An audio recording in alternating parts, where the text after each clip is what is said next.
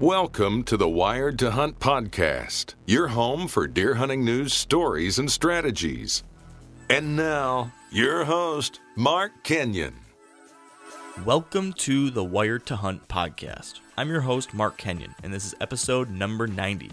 Today on the show, we're joined by Randy Newberg to discuss the greatest threats to public lands and public land hunting in America.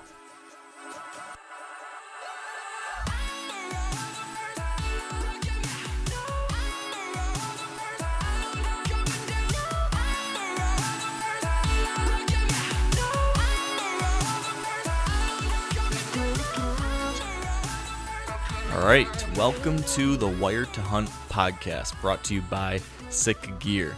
And today, as I mentioned, we've got Randy Newberg on the show with us again. And Randy joined us last September for a conversation in which we discussed a lot of different conservation and hunting related topics, but we didn't get to really dive into one of Randy's favorite issues, and that's public lands. Now, fast forward to January, a month ago, and we had Whit Fosberg from the Theodore Roosevelt Conservation Partnership with us on episode number 87, I think it was. And during that interview, we discussed what Whit believed were the most important conservation issues of 2016. And one of those was this threat of the transfer of public lands that's been talked about a lot these days. So coming out of that conversation, we've been getting lots of questions and comments from listeners and readers wanting to better understand what exactly the deal is with this public lands transfer idea. So in short, we decided that we need to have a full episode dedicated to this very topic and public lands and all the various threats to them. So it seemed to me that there's no one better to discuss this with than Randy Newberg. So obviously, we now have Randy Newberg on this episode, which I'm excited about. And if you didn't catch our first episode with Randy, I'd highly recommend giving that a listen. It's episode number 72. But if you haven't done that, and if you're not familiar with who Randy is, he's first and foremost just a serious hunter, both for deer and other big game species. He's the host of Fresh Tracks with Randy Newberg on the Sportsman channel, I believe, and the Hunt Talk radio podcast, which I'm a big fan of. He's also a board member for the Rocky Mountain Elk Foundation and a very active advocate for hunting in public lands. So with all that said, this is going to be what I think is going to be a terrific conversation focused on one of the very most important topics for hunters today. But that's just my 2 cents. Dan, what do you think? Are you ready for this? Are you excited about this? Do you think this is going to be interesting? Yes, I do think it's going to be interesting. So from a political standpoint, I have never really been into politics at all. Never. Mm-hmm. Like, I despise politicians type of view on life. And this year, I got a little bit of a fire under my seat, and I said, you know what? I'm going to pay it more attention to the political field, and I'm going to start, really honing in on what candidate really meets as many values for me as possible. And I know that today's episode kind of correlates with what we're going to be talking about today, and I'm looking forward to seeing what Randy has to say about some of that stuff. Yeah, definitely. I think he'll have some great perspective as far as hunters who are active in the political arena and, getting involved and making sure that the hunter's voice is heard. Randy is one of the most active out there that I know of. I know he's frequently talking with people that are making these decisions, going to Washington, D.C. or going to the capital in Montana or whatever it is, and he's making his voice and the hunter's voice heard. So I think it's going to be interesting to dive into these public lands issues and maybe some of the other things surrounding the politics of hunting and habitat and all of that. These topics can be sometimes a little messy, right? Politics is something that people can get pretty fired up about. And it's funny you mentioned that you really haven't paid attention to politics much in the past, but now you are. I've been kind of on like a roller coaster ride. Like, there's a period of time where I was like really into it and I paid a ton of attention to it and I was like super gung-ho about what I thought, and then I kind of fell away from it. And then again, some number of years ago, I was like really gung-ho and I felt like I had really strong connections with certain parties or people and things like that. And now I'm back on the backside. I'm kind of down the bottom side of the roller coaster again, where me personally, and this is just me, but I'm very disenchanted with a lot of things going on in politics today and in Washington, D.C., and in all of our various state capitals. What's happening? There's a lot of things going on that I'm just kind of not happy about. And a lot of I don't know, it's just gotten so nasty, so divisive, so polarized. And so I kind of have removed myself from any type of political party. I'm just a person. I'm a guy who's interested in trying to find someone who's going to stand up for hunting and for our Second Amendment rights and for our public lands and for wildlife and wildlife habitat and all these things that mean a ton to me. And of course other things too. But it's getting really hard, at least for me these days, to find anyone that really meets all those criteria. Right. So on a scale of 1 to 10, how happy are you with our options these days from a I mean, the one that everyone's talking about right now is the presidential race. So without getting into too much, how do you feel about our options as a hunter? As a hunter, as far as I'm today, I did research on some of my breaks at work and found out that a majority of the Republican Party candidates that are still out there, not all of them, but a majority of them are serious about transferring federal lands back to state management. Yeah. And we'll avoid getting into that right now. We'll wait till Randy gets on to discuss, why that's something that I think you and I are both personally concerned about. Right. But yeah, that's concerning. And then on the other hand, though, here's some, and I hate to dive too much into this because it inevitably pisses people off. But I get really concerned when I hear things like that because these guys and gals want to get rid of some of these public lands for one reason or another. So I'm like, okay, that's something I definitely don't agree with. But then you've got other people that are running where you worry if so and so gets into office, what does that mean for our our right to bear arms and hunt with different types of weapons and all these things. So as far as I'm concerned, there's no candidate that I can see that I'm really comfortable with who can check all these boxes for the sportsman. It's all like voting. When you vote, it's always the lesser of two evils, and I hate that it has to be that way. Yeah, very true. It's I was just vacuuming today. I was vacuuming, sitting and thinking about this topic, and just saying that's exactly it. You have to pick your poison, and what am I willing to compromise on? And unfortunately, these days, it's like either way, you're compromising on some pretty big issues. Right. So I guess because of that, that's probably why a lot of hunters just put their heads in the sand and don't want to get involved in this kind of thing at all, and just say, I want to go out and hunt and just do our thing, which is great and good, and we all love doing that too. But unfortunately, I think there's so many things happening today, Dan, that we've talked about in the show and at other points that are kind of demanding that we hunters need to start getting involved more, or else, change is going to happen, and it's not going to be the change we want to see. Yeah, and at the same time, we need certain hunters to maybe not voice their opinions on certain subjects. Jesus. Can I vent? Is it okay if I vent? You can vent. But how much time do we have?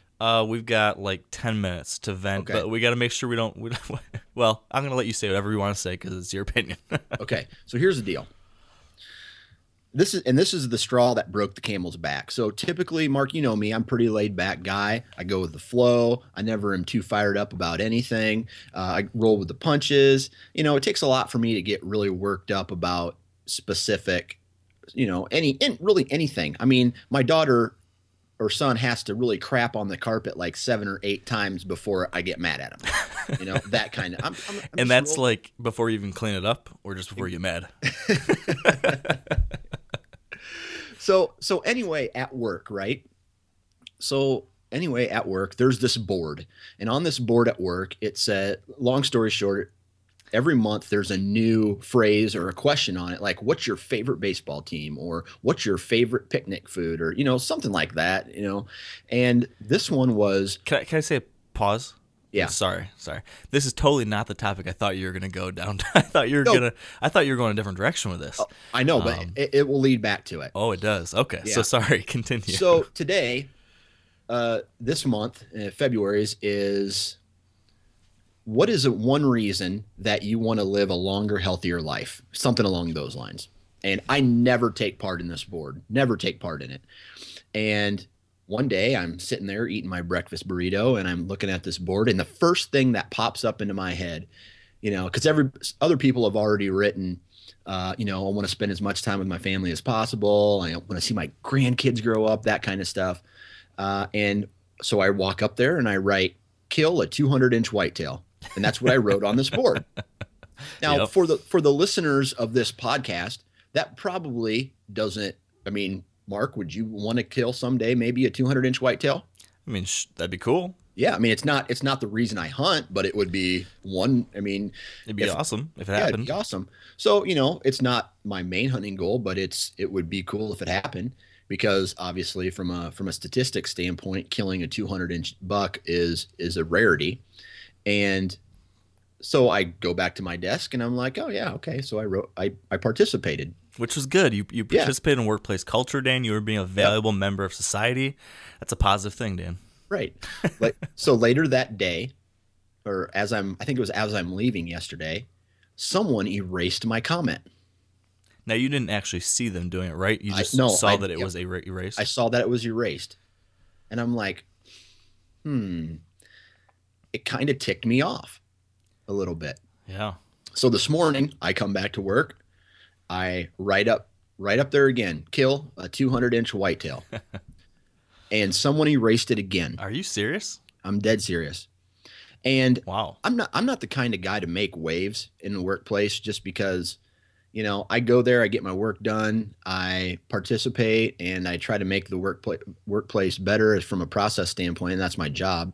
And then I got this in the back of my head, like I'm thinking about it all day long. What would happen if I erased somebody else's dream or goal up there? How would they feel? I'm like to the point now where I've talked myself into potentially going to human resources to bitch about it. I don't know. Is that something that maybe I shouldn't get worked up about and just let it go with the flow? Or is it something, I feel like of all things, it like is now where I make my stand.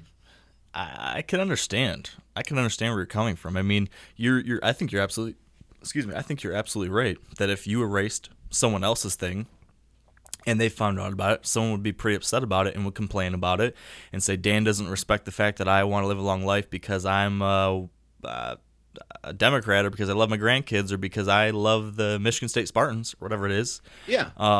So I think that's pretty unfair that they can do that because you're a hunter and maybe they disagree with that, and do it twice and think they can get away with it. So I don't think I think it's a fair thing to talk to someone about. And that's the thing, like maybe and the first thing I thought of was, okay, maybe they're offended or they're worried about the word kill, right? Which still, anytime you eat a hamburger, you're responsible for killing a cow, right? If you take part in that, you have to be somewhat responsible. Yeah, man.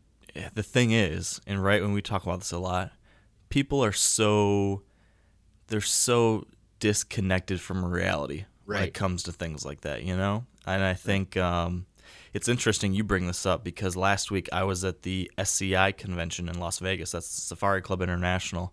I was there covering it for Outdoor Life, kind of examining some of these issues and topics that have been in the news a lot with trophy hunting and conservation and stuff like that. And there were a bunch of anti-hunting protesters outside the convention and petitions online trying to cancel the show because of these different auctions for gear and guided hunts and different things, and they're calling it pay to slay. So I don't mean to derail your story, Dan. I just want to mention one thing. It's interesting. I happened to be leaving the resort to go get dinner, and as I walked out, I walked actually right through this group of anti-hunting protesters who were on the corner of the street, and they're all there, still talking about Cecil the lion and killing these beautiful animals and how bloodthirsty we are and et cetera, et cetera. And I just kind of stood there looking at these people and their signs and the stuff they're saying, and it's just kind of like unbelievable. Like, do you know what you're saying? Do you know what you're talking about? Like, they're wearing leather shoes, leather belts, wearing their leather purses. They're, I'm sure they're going out to dinner, gonna have a steak tonight. There's so many people that are disconnected from reality, and they see what we do as hunters as barbaric, when in short, we're simply just actively participating in something and taking responsibility for it ourselves that is happening even, they are doing the same thing in some ways, but just allowing a surrogate to do it for them, and they feel better about it because they don't need to be involved in it.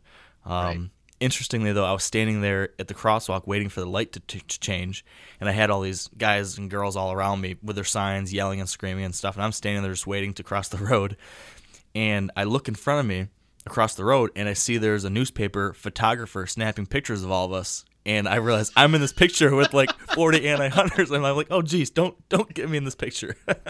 I'm not with them. Oh, man. Yeah. So that pissed me off a bit, and then I go back to my desk, right? And here we are.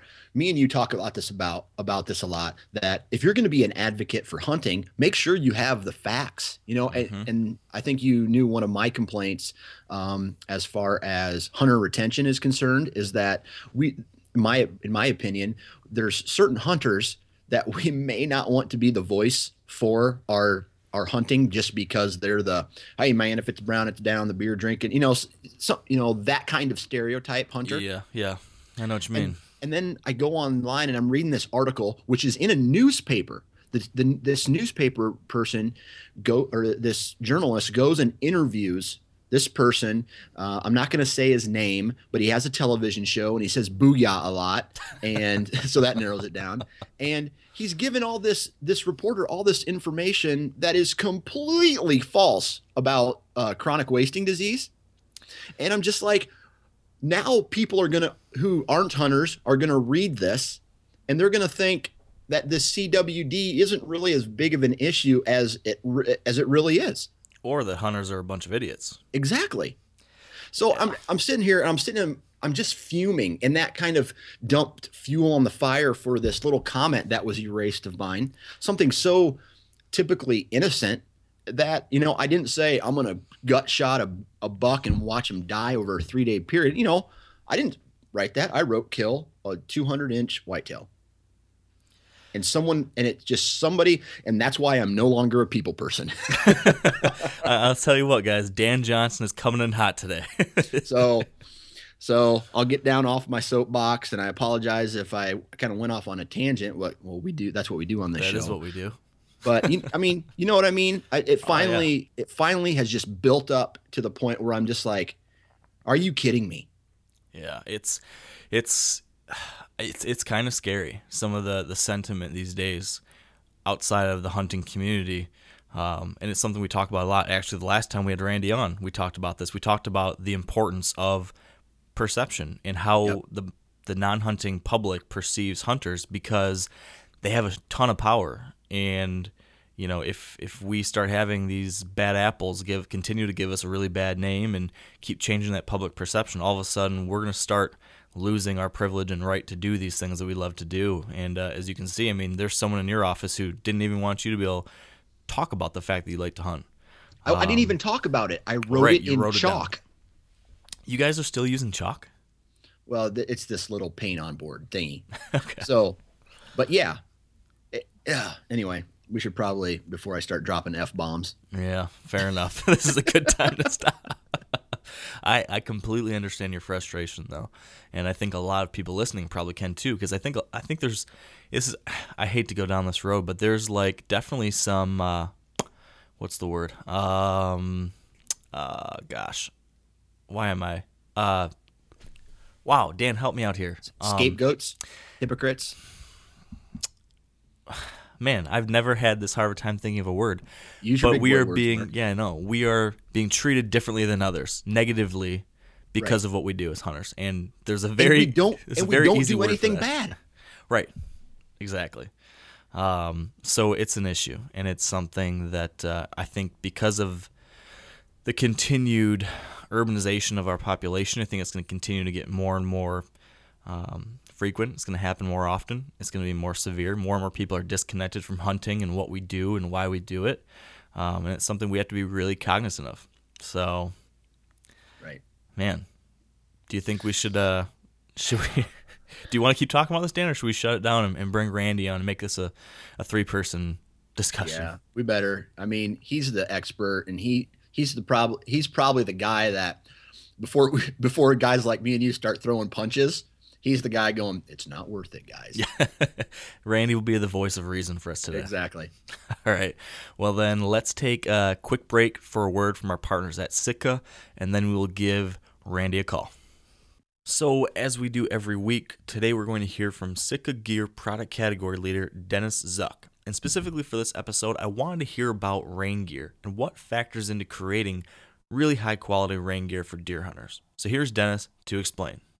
Yeah, I mean, for me, anything that keeps you in the woods longer is important, and rain gear is a perfect example of that, so it's either going to keep me in the woods longer, or if I went on a long hunt and I don't get to pick the days, it might be the thing that lets me hunt that day where I get the opportunity. So it's super important. And I think when you're thinking about, what makes good rain gear, I think you need to think a little bit about what you're trying to do with it, and you need to look at where your rain gear comes from. So if I'm going to put it as a cover suit, I need to make sure it's sized in a way that's going to let me put it over top of my garment. So that's something that's important. But I think where it comes from is really important. Having spent a lot of time with the folks at Gore-Tex over my years, all rain gear is not created equal. If you turn that rain gear inside out, you're going to see seams. Those need to be taped. Those need to be sealed. They need to be done in a way that works well. It needs to have a hood that's going to run the rain off appropriately. It needs the pockets that it doesn't run into. It needs to do a lot of things to protect you when you're sitting and when you're standing. So think about all the things you're going to do in your rain gear. Think about who's making it, and are they paying attention to those details that maybe I don't see. I think those are the parts that make a bulletproof system, for that rainy day hunt. So, if you would like to learn more about Sitka Gear's rain gear or other items, visit sitkagear.com. And now, let's give Randy a call. All right, with us now on the show is Randy Newberg. Welcome back, Randy. Mark and Dan, thanks for having me. My pleasure to be here. Yeah, we're excited to chat again. And, for the past 10 or 15 minutes, me and Dan have been kind of going all over the place on issues related to public lands and politics and anti-hunters. We've had a whole heck of a conversation already, so we're excited to bring you in as the voice of reason today, is what we're hoping you can be. Oh, no. the thing just completely went off the rails when you bring me in. Yeah. So before we get too far into all those fun topics that we do want to talk about, last time we chatted, I think that was in August maybe, it was just before you were about to head off on your fall 2015 hunts. So I was kind of curious, How did your season end up going? Oh, you guys know how it is, where some seasons it's like everything falls into place, and then some seasons, no matter what you do, it doesn't work out. Murphy's Law, it can't go wrong, it will go wrong. Mm-hmm. Well, Mr. Murphy was riding shotgun with us this season. It was so hard. I've told people, if I hunted this hard in most seasons, I would have filled every tag with a Boone and Crockett animal. Oh, man. As it was, we probably filled half our tags. But, oh well. We got to see a lot of cool places, did a lot of cool things. We had great guest hunters who shot some nice animals. Just when you're out doing the public land gig like we do, and I know your audience is going to be like, oh, Randy, I really feel sorry for you. Right. You get to hunt 100 days a year. My sympathies. But we had a decent season, but for how hard we worked, it should have been better. But that's hunting. You know, you guys know how that is. Yeah, definitely. Sometimes you work your butt off and you don't get what you deserve, and sometimes you're sitting on your butt and it just lands in your lap, and you're like, all right. Somebody needs to tell me what that's like. Yeah, Dan's ready for one of those. Yeah. It'll be there, Dan. The next time you climb in the tree stand and you turn around just to get ready, here'll be the big buck standing right down below you looking at you. That would be nice. That would be nice. Promise you. Yeah, now as I'm remembering things, I think our first interview with you, Randy, it aired the week that me and Dan were out on our elk hunt together, and we had one of those elk hunts. Now it was only a week compared to your whole season out there, but our week of elk hunting in Idaho was kind of right in line with what you're talking about, with kind of everything going wrong. We just got poured on the whole time, and Dan didn't bring a good tent, so his tent went debunk on our first night. So we had to pack out to get him new gear because everything was soaked and nothing was talking, and there was way more hunters than I've ever found back there. So it was just one of those trips where you look at it as a learning experience, and that's about it. Well, you got to have a few of those so that you really appreciate it when the good ones come along. Very true. Very true. That's how I rationalize that, anyhow. you have to tell yourself things like that in the pits of despair on a mountainside, right? Right. Exactly. You did, if I remember hearing, you did get a nice bull. Was it in Montana? Yeah, I did. I lucked out, and this was one of those days when Mr. Murphy was on vacation, is all I can figure, because we walked out on this small sliver of BLM land, and the idea was we were just going to glass from that big knob out there, and lo and behold, there's 3 bulls and 20 cows just tearing it up, rutting, carrying on, making noise, and I ended up shooting one of them, and he ended up being the best bull I've ever shot. Wow. So that just goes to show. You go out to glass. I was so unprepared to actually shoot, because I was just thinking about, okay, I'm going to glass for the evening hunt and figure out what we're doing this evening, and all of a sudden they start bugling below us, and he wanted to be a TV star, so I obliged him. Gotta love those attention-hungry elk, right? Yeah, so it was fun. We went to New Mexico. Our guest hunter shot a really nice bull there, and in Wyoming, we had a guest hunter shoot a bull there, and I continued my whitetail addiction. In Montana, I shot another whitetail. So I've lived here for 24 hunting seasons, and I've filled deer tags every year, which in Montana is not super hard with the number of deer we have, but I've only shot 3 mule deer in my entire time of living in Montana. All the rest have been whitetails. So that's a problem when you grow up in northern Minnesota. You can't get rid of the whitetail or the walleye problem. Yeah, I can definitely I can imagine that.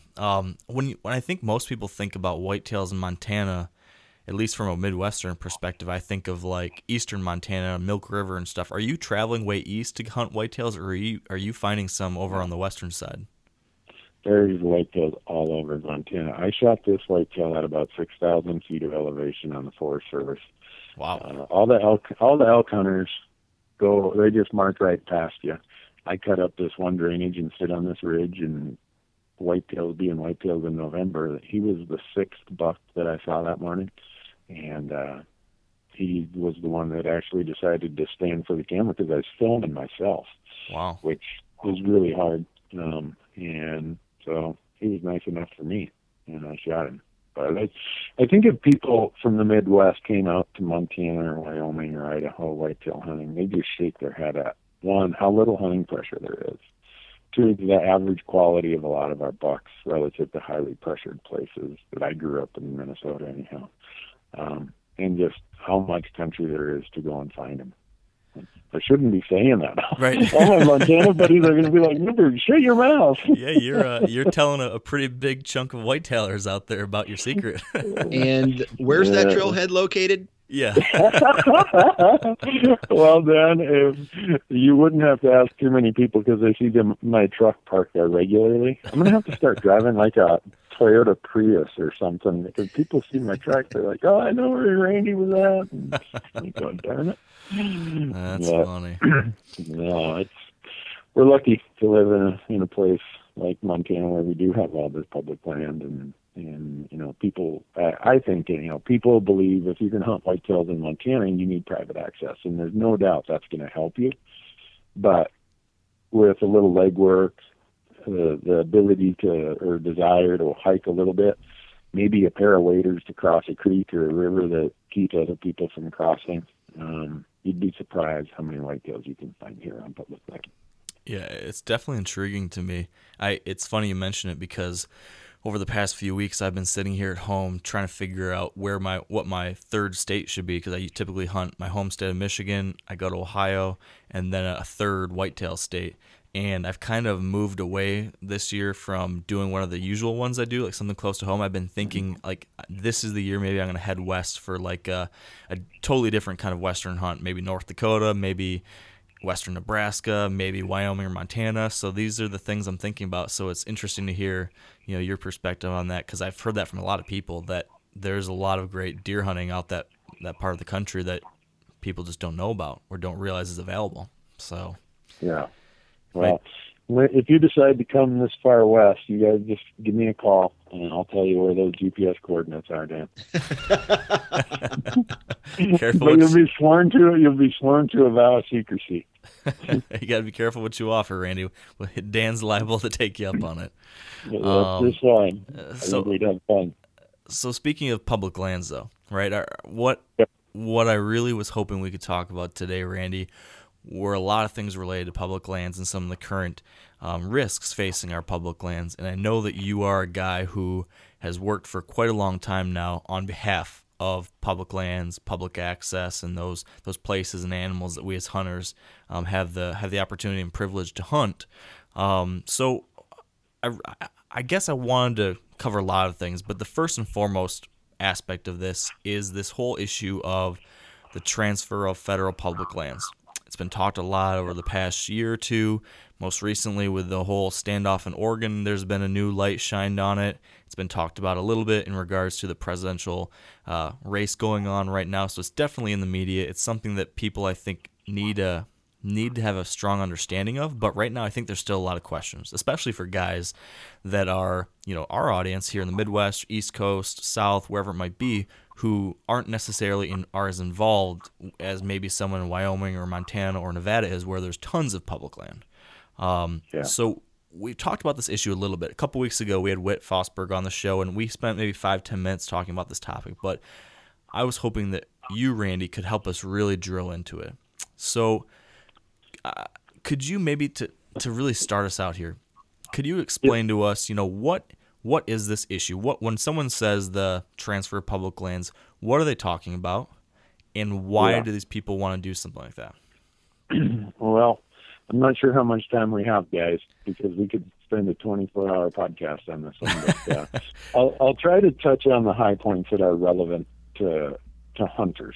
And the reason I say hunters is in the West, 70% of hunters in the west of the Great Plains, hunt on federal public lands. So that's why it's a really big issue to hunters in the West, just because it's where most of us hunt. But the premise of this argument is that the federal government should transfer the lands to the state and let the state manage them. And, when you first hear it, it's like, oh, yeah, what the heck? Not a bad idea.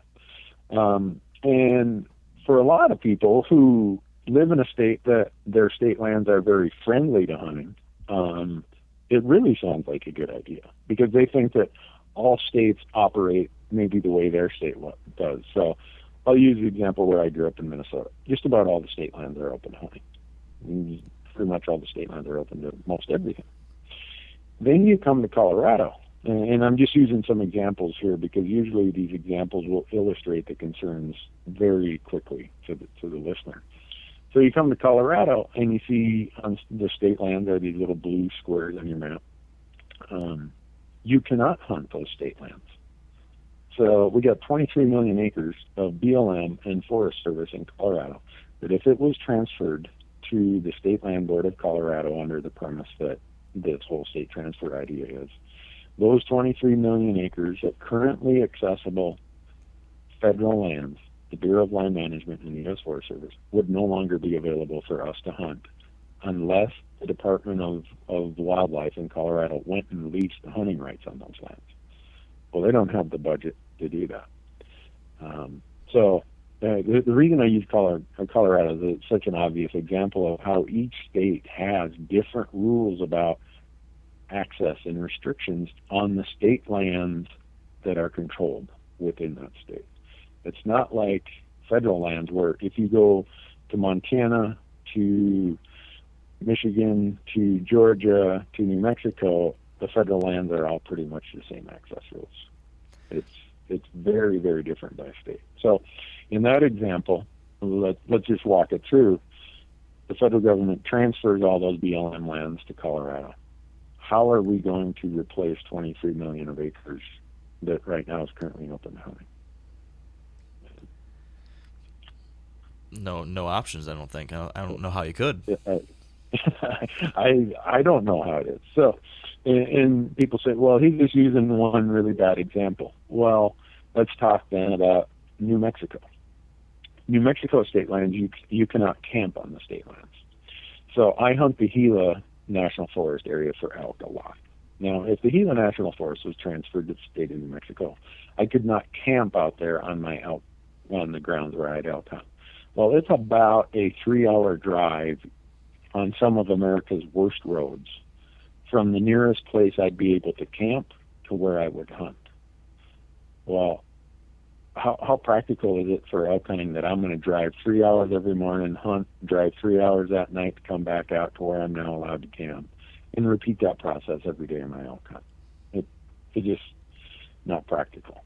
In New Mexico, a lot of the state lands that have a lot of wildlife values get considered wildlife management areas, and only residents can hunt those and apply for tags in those wildlife management areas. So I'm just pointing out the real obvious examples. In my state of Montana, we were like Colorado until 95, I believe, is when we went to Helena and got in it was an ugly dust up with the legislature. And what came of it is that we agreed we'd be willing to pay a fee if we would be allowed to hunt state lands. So now residents and non-residents get to hunt state lands in Montana, but they have to pay a fee to do that.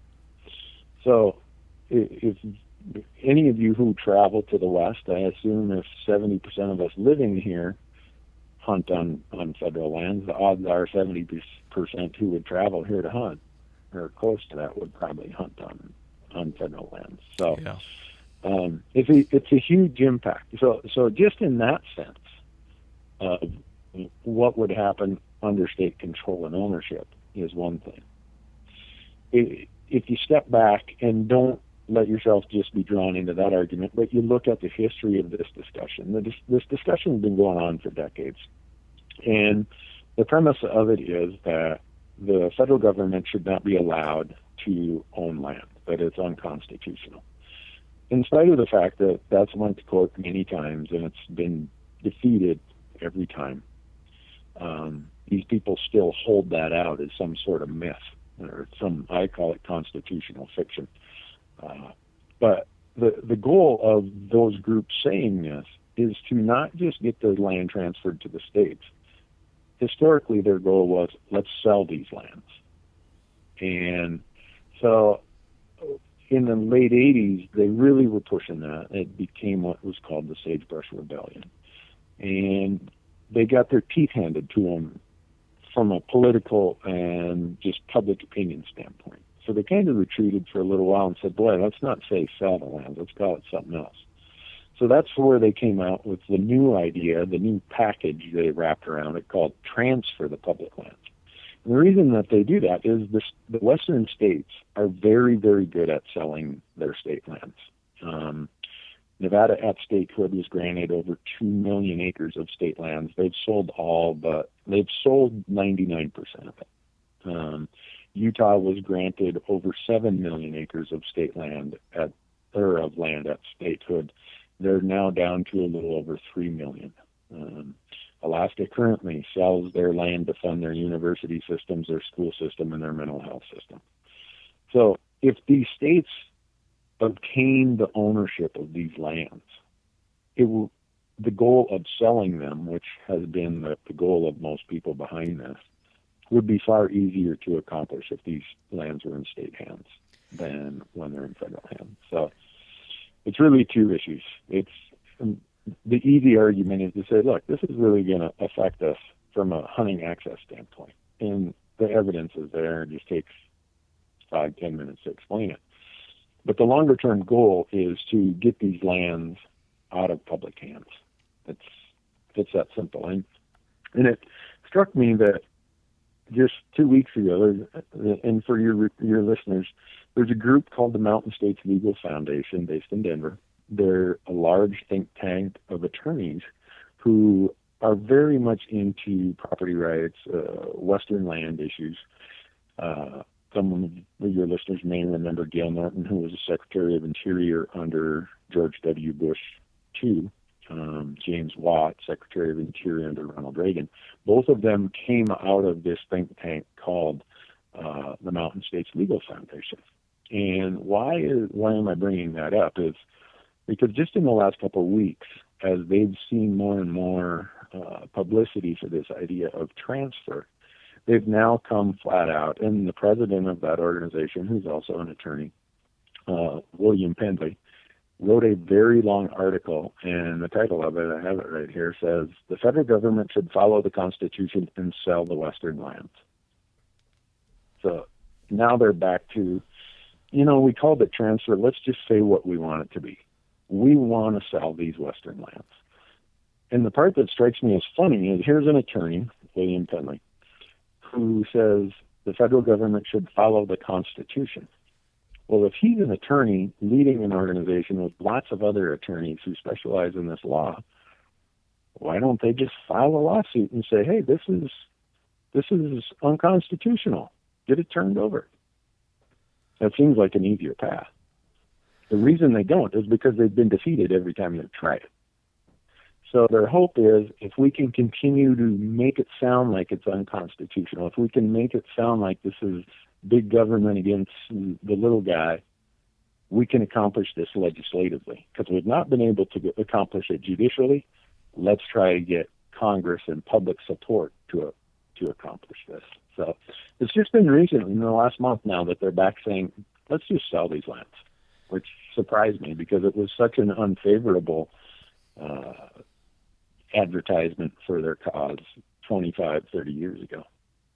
Now, I know, me and Mark, before the show started, had a little conversation about, and I'm just saying, this presidential election year, I've been focused more than I ever have on politics. And with this, and I've done some research before this show, and one term that kind of strikes me funny is, and especially I think Ted Cruz on the Republican Party has been saying, we want to return the land to the people. Well, if it's public land, isn't it already the people's land? Yeah. Isn't that funny? When he says that, I just laugh. I'm like, aren't we the people? Isn't this a government for the people, by the people? So, yeah, when he says we want to return it to the people, I'm not sure what he means by that. So, I laugh when I see those same clips, because you see him out on YouTube or some of the social media where he's saying, we got to return this land to the people. Is this trying to gain public opinion? Is this like a stunt to try to gain, public acceptance rates so that somebody would say, you know what, these guys are right. We need to sell all this land. Yeah, I think that's what it is, guys, in its bigger picture. If it was really a constitutional and legal issue, there are very smart minds that, I gave the example of the Mountain States Legal Foundation. There are very smart legal minds in many places that are promoting this cause. If it was strictly a legal and constitutional issue, it would have been in courts and solved a long time ago. It's been in courts many times, and it's always been solved against their favor. So now the mantra, the narrative, the talking point is these lands are a burden, these lands are this, these lands hurt, the rural West, blah, blah, blah, blah, blah. And it's building and kind of backfilling a legislative effort that we're starting to see at the state level in the West, and we will be seeing at the national level. I've been to D.C. twice in the last year on this issue. And you see a lot of now national level politicians taking that as the narrative going forward on public lands. Let's just sell them. Let's just give them to the states. Let's sell them. And so I do think a lot of what we're hearing, a lot of this effort, a lot of the volume being turned up is part of that longer-term strategy they have to convince Americans that these lands are a burden, they're a pain in the butt, blah, blah, blah. Let's just sell them. And, if they are able to accomplish that, well, shame on us. So I want to dive into a few of the things you mentioned there, Randy. Dive deeper into some of the motivations for some of these things, a little more of the history. You touched on some of it, but before that, I kind of forgot to speak to this at the beginning. We've mentioned it before, but I just want to re-emphasize the fact that this really is an issue that isn't just a Western issue. This is also something that I think should be very important to a whitetail hunter in Michigan, or a turkey hunter in Georgia, or a grouse hunter in New Hampshire, whatever it might be, because, this is, first and foremost, there are national lands and national forests and federal public land, not just in the West, but all across the country. I mean, there's tons of deer hunters hunting national forests in Michigan and Wisconsin and Minnesota, West Virginia, Ohio. There's huge national forest lands in places like that if all these types of things happen, now, if you're one of those public land hunters, you're in serious trouble. On the other hand, if you are a private land hunter, even as private land hunters, we complain about issues with increasing hunting pressure and struggling with finding places to hunt and different things like that. Well, what happens if millions of acres of public land all of a sudden start getting sold off in your neck of the woods? Now you're going to have a whole lot more competition to try to find somewhere to hunt, even if you are on private land. And then, third, if you ever do have a dream of someday going out and hunting deer or elk or whatever it might be in one of these other western states closer to you, Randy, that I think a lot of people do have a desire to experience, whether it be to hunt, fish, camp, hike, if you have a dream of someday doing that, well, this is going to have a significant impact on that future for you or your children or your grandchildren. So I just want to jump in here and reemphasize that this isn't something for whitetail guys in Louisiana to turn your ears off to. If you're in Texas or Michigan or Indiana, I mean, this is something that I think all of us hunters need to stand up and take a stand on. It's not something just for Randy Newberg in Montana. This is also something for Dan Johnson in Iowa. I'll just use an example that's been effective with some of my friends who, again, I grew up in Minnesota, Dan, you're in Iowa. The Upper Mississippi River National Wildlife Refuge is between Minnesota, Wisconsin, and Iowa. And the number of friends I have who deer hunt there, waterfowl hunt there, it gets a lot of hunting pressure, simply because it's trade hunting. It's near places where hunting access would be difficult. These proposals are to sell that. So who's going to be the guy who goes and buys that prime whitetail ground? Someone's going to buy it. And I don't think they're going to say, oh, everybody come and hunt my great whitetail hunting here in northeast Iowa or southeast Minnesota or western Wisconsin. I suspect they're going to say, hey, no trespassing here, folks. And so there's so many federal lands. I don't care if we're talking boat ramps where you launch on the river, that when you start rolling back the covers of what this argument really is about, it's an argument of we don't want public access as it currently exists to be there. And we want these lands in the hands of private parties because we have a ideology that private industry is where things should be. And I don't argue that private industry is efficient. I mean, I've started and built my own businesses, and I'm thankful for the returns on that. But I think in this country, we also, one of the things that makes our country so great is we do have these public lands. We do have opportunities for the average person to go to hunt, to fish, to bird watch, whatever it is. And that makes us different than other places. And if politicians think that they want to sell all of these wildlife areas, all of these boat ramps, all these fishing access sites, well, for me, it'll be the old over my dead body. It's not going to happen, and I don't care where I live. My attachment to hunting and fishing in the outdoors is such that I'm not going to stand there and just let it happen. And the argument I use with a lot of the politicians who are trying to push this is I give them the studies that were done by the National Shooting Sports Foundation that say the number one reason people quit hunting, the number one reason they don't hunt as much as they previously did, and the number one reason cited for why they don't get into hunting if they come from a hunting family is access, accessible lands.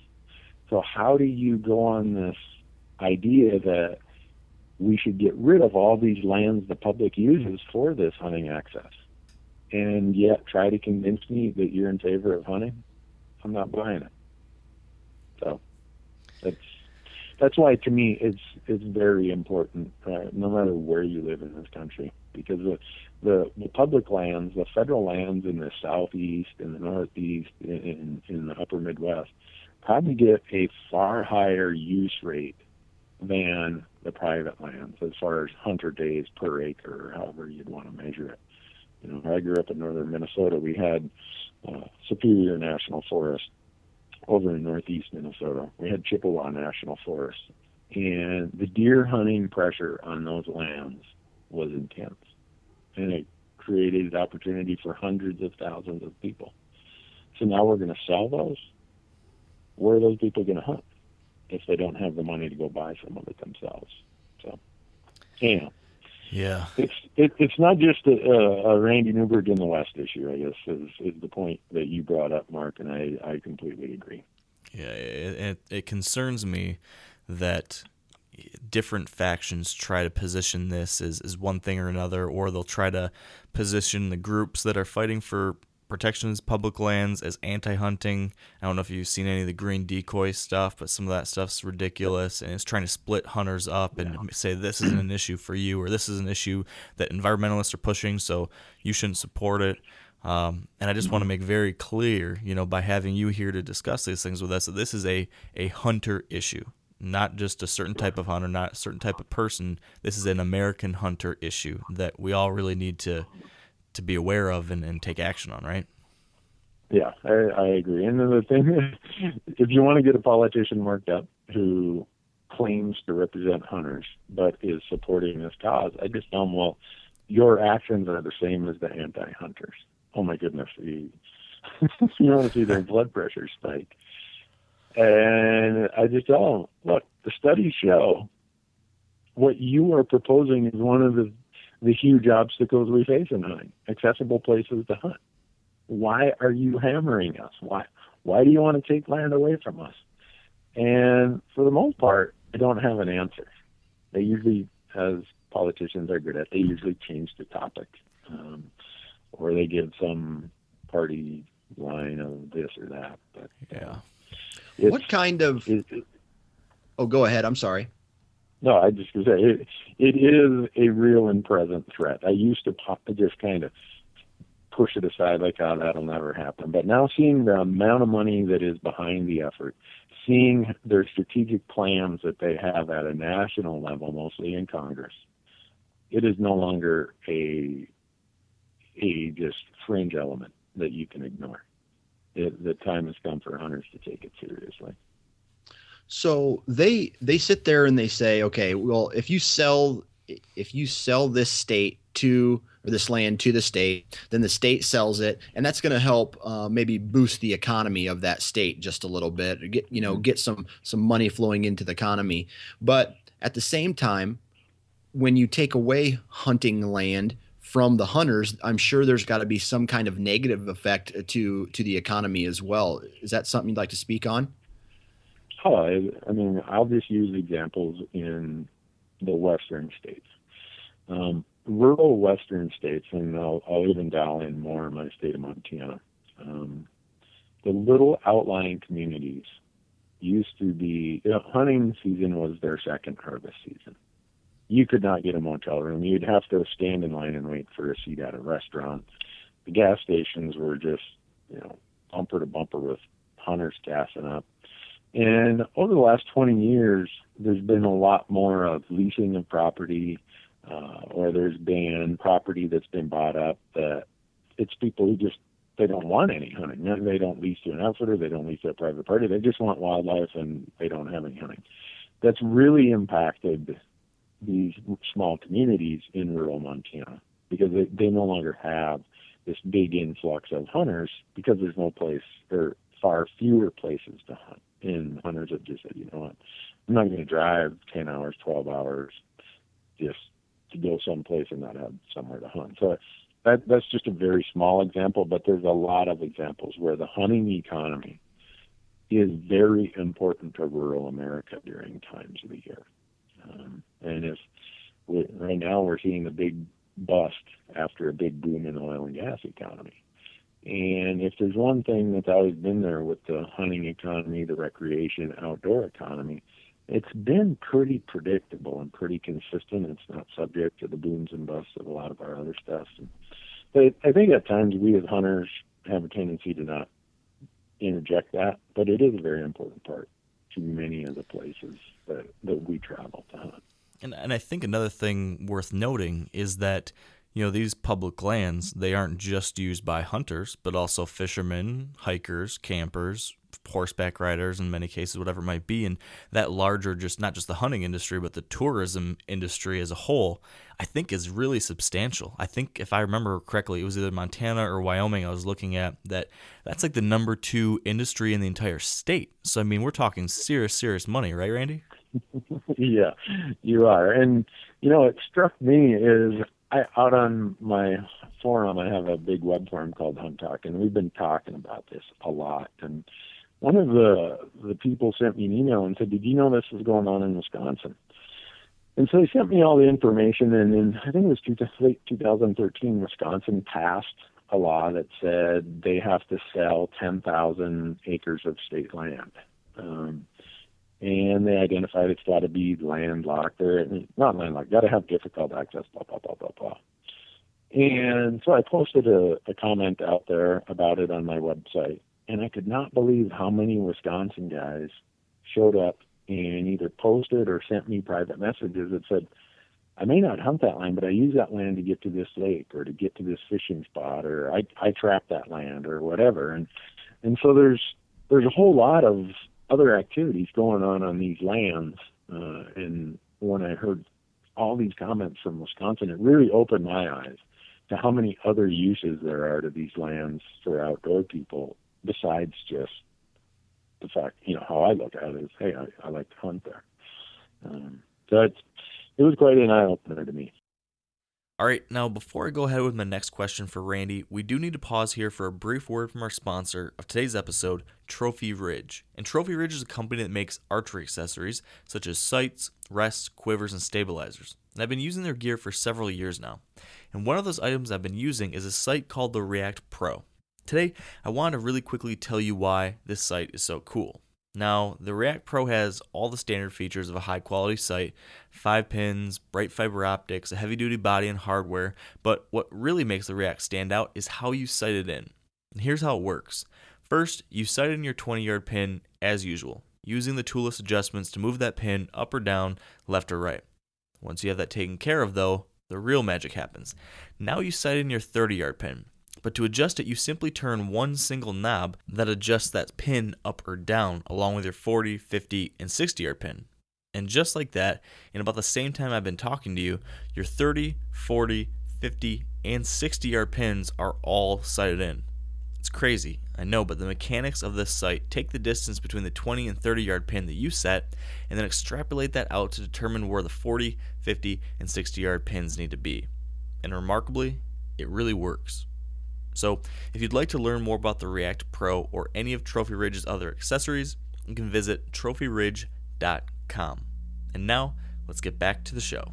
Yeah, and I think that's another one of those pieces of the puzzle here that sometimes gets overlooked. That these types of changes, if we take away these landscapes, it's impacting a whole lot of different people that, we need to look at bringing all these different people together to support what we're trying to do here, protecting these public places. Now, I want to take a step back, though, because, when someone looks at this issue, they hear about it, maybe a soundbite, there's like some common questions like, well, why is that bad? Or why would they say that? And we covered a little bit of it. But one of the pieces that, one of the lines that we hear a lot, and you mentioned it earlier, is the fact that this is a constitutional issue. The federal government, this is federal overreach. There's a lot of federal government haters that are saying that this is an issue of the federal government trying to take too much control and they shouldn't have all this land, et cetera, et cetera.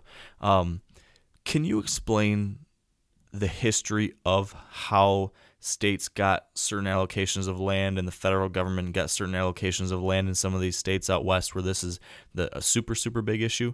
Because I think a lot of people don't even understand that. And then that, I think when you do understand that, some of these other things have less power when so-and-so says it.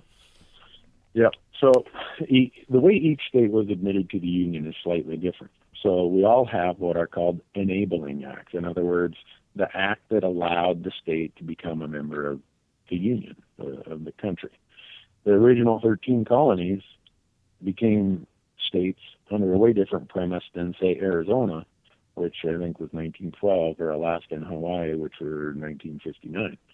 But and there's always this statement of let's give the land back to the states is what you'll commonly hear. And that's such a false premise because the states never really owned these lands. When Thomas Jefferson bought from France the Louisiana Purchase, which covered most of the Missouri River drainage all the way through Montana and Idaho and to Louisiana, that was federal land. It wasn't like the states at that time, which were, it was all indigenous people living here at that time. It's not like they ever had that land. So that in itself is a false argument. They know it, but it sounds good to say, well, let's give it back to the states. Well, the states never owned it to start with. But so let's then think about, and again, I'll use Montana just because I live here and it's a relevant example. When Montana became a state in 89, I believe, the federal government said, when I say they gave Montana 2 sections out of each township, for those who are not familiar with township range sections, every township is 6 miles wide by 6 miles north and south. So you have 36 square miles within each township, and each one of those 36 square miles is considered a section. A section is 640 acres. So when Montana became a state, the federal government said, we are going to grant you, for the funding of your school systems, Section 16 and Section 36 in every township within your borders. That's what you will get as your lands to fund your state schools. Montana then signed its enabling act that said, we agree with that. We hereby relinquish all of our rights, blah, blah, blah, to any future claims to these lands. They did that. Everyone went along. Hey, great. We're happy. Montana tries to make some money off those lands so that they can fund their school system. That's how these lands became state lands. The state, or the federal government, retained rights to all the other lands. And then through the Homestead Acts and other stuff, the federal government granted lands to private individuals through other legislation. But that is how the states ended up with a lot of land in the West. And in the West, we had different enabling acts.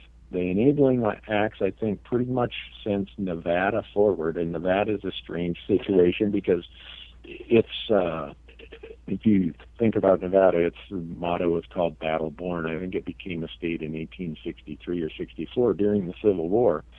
And even though they didn't have the population or otherwise to really meet the requirements of being a state, the North wanted more states on their side. So they admitted Nevada to the Union. And they did it in a way that some say, oh, it was kind of a mess and it wasn't done right, da-da-da.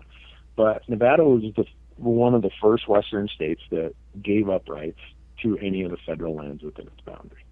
And then you go to Utah, Arizona, New Mexico, Colorado, all the rest of them kind of followed that same path. So the Western states, their enabling acts, when they became part of the Union, they specifically stated we will give up any future claim to these federal lands in exchange for getting, as I explained, Section 16 and Section 36. In Utah, they didn't get 2 sections out of each township. They got 4 sections out of each township. So each state ended up with a different percentage of land granted to them by the federal government that said, hey, you can now lease these lands, you can develop them, whatever you can do with them to raise money, it should help fund your school system. And still to date, these lands in Western states are a big source of funding our education systems. And that's an important Sorry, Randy. I was going to say that that's an important thing to note, right? That these state lands are there for not just some of the same mandates that are on federal land, but for the states, it is a funding source. It is something that's supposed to be used to profit and to pay for whatever things need to be paid for within the state. So that right there, I think, speaks to one of the great risks of transferring these lands to the state, is that you go from lands managed and owned by the federal government where they have to be managed for multiple uses. So some of that will be leased, maybe some of that will be for habitat, some of that will be open to hunters, fishermen, hikers, etc. When that goes to the state, that all changes, and all of a sudden this could all of a sudden be looked at simply as a profit center. Isn't that right? Correct. That is correct. All of the western states, when they became states, they set up these state land boards to hold these lands, and they're called state trust lands. And if you ever look at a surface map, they're the light blue squares on your surface map. So these western states set up these state land boards, and constitutionally, the state land boards are required to manage these assets, these lands, for a profit. So I'll give you a great example of what happens when they're not profitable. Oregon have the same requirement. They have a state land board, and anyone who knows Oregon knows there's a big timber industry in Oregon. So in the fall of 2014, after years and years of litigation by groups who didn't want logging to happen on what's called the Elliott State Forest in Oregon, one of their most highly used state forests, they were losing money because they could no longer generate timber proceeds. Well, they sold it. They put it up for sale. They didn't sell it. They put it up for sale. They notified everybody that, hey, we're going to sell this because it's losing money. Constitutionally, we have to do this. Well, that created a big stir, and everyone got upset, so the land board kind of pulled it back. Now, last I heard, it was that they couldn't find a solution. They can't continue to hold it anymore, and I believe that land has been sold or is being sold. And that's 90,000 acres of state land that's going to be sold to private parties because that state could no longer make money. And that's land that's land that hunters have been using to this point, right? For years, yeah, for years. So Utah is really pushing this heavily. So they did an 800-page study. They hired this group to do a study of could Utah afford to take over the federal lands within its state. And the economists who did this, they came forward and said, well, if oil and gas prices stayed, and I can't remember it, they had a bottom threshold of $70-some a barrel and kind of a break-even threshold of $90-some a barrel, that then Utah could afford to pay for weeds, roads, maintenance, pay the taxes that the federal government currently pays on these lands, blah, blah, blah. Well, what's oil and gas at right now? Last I checked this morning, I think West Texas crude was hovering right around $30 a barrel. And the long-term forecast is going to be under $50 a barrel for a long time. So how would Utah, under that scenario, pay for all these lands they're now going to take over that we currently have access to hunt? Well, the reality is they can't. And their constitution says they would have to sell them, just like Oregon is going to sell the Elliott State Forest. So it's, again, on its surface, and for anyone listening, small government guy. I'm a CPA in my other life. My job is to disinherit the federal treasury. I mean, my daily life is arguing with the IRS. So I fully get the government overreach, the headache, all that. I come from a logging family. I don't need any more than what I already have for life examples of those frustrations. But what's happening is people with a motive of getting rid of these public lands are using these frustrations in this crisis to try and leverage their long-term goal to get these public lands out of public hands. That's what it really boils down to.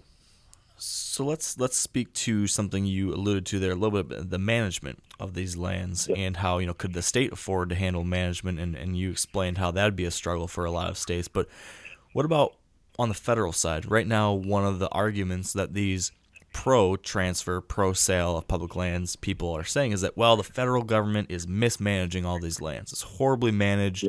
It's not handled well. The states can do better. What do you say to that, Randy? Well, I was in Congress testifying in front of the House Natural Resources Federal Land Subcommittee last April. And I was there to talk about the economic value public lands provide in Montana to our small businesses. Also there was an economist, a very smart guy, who said, here's all the things the states do better in managing lands that the federal government doesn't do.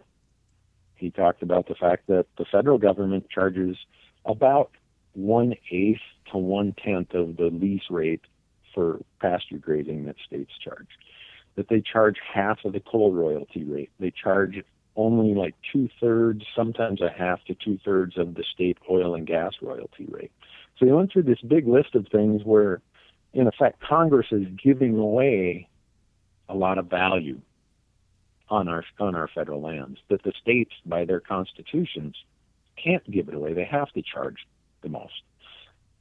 So the pro-state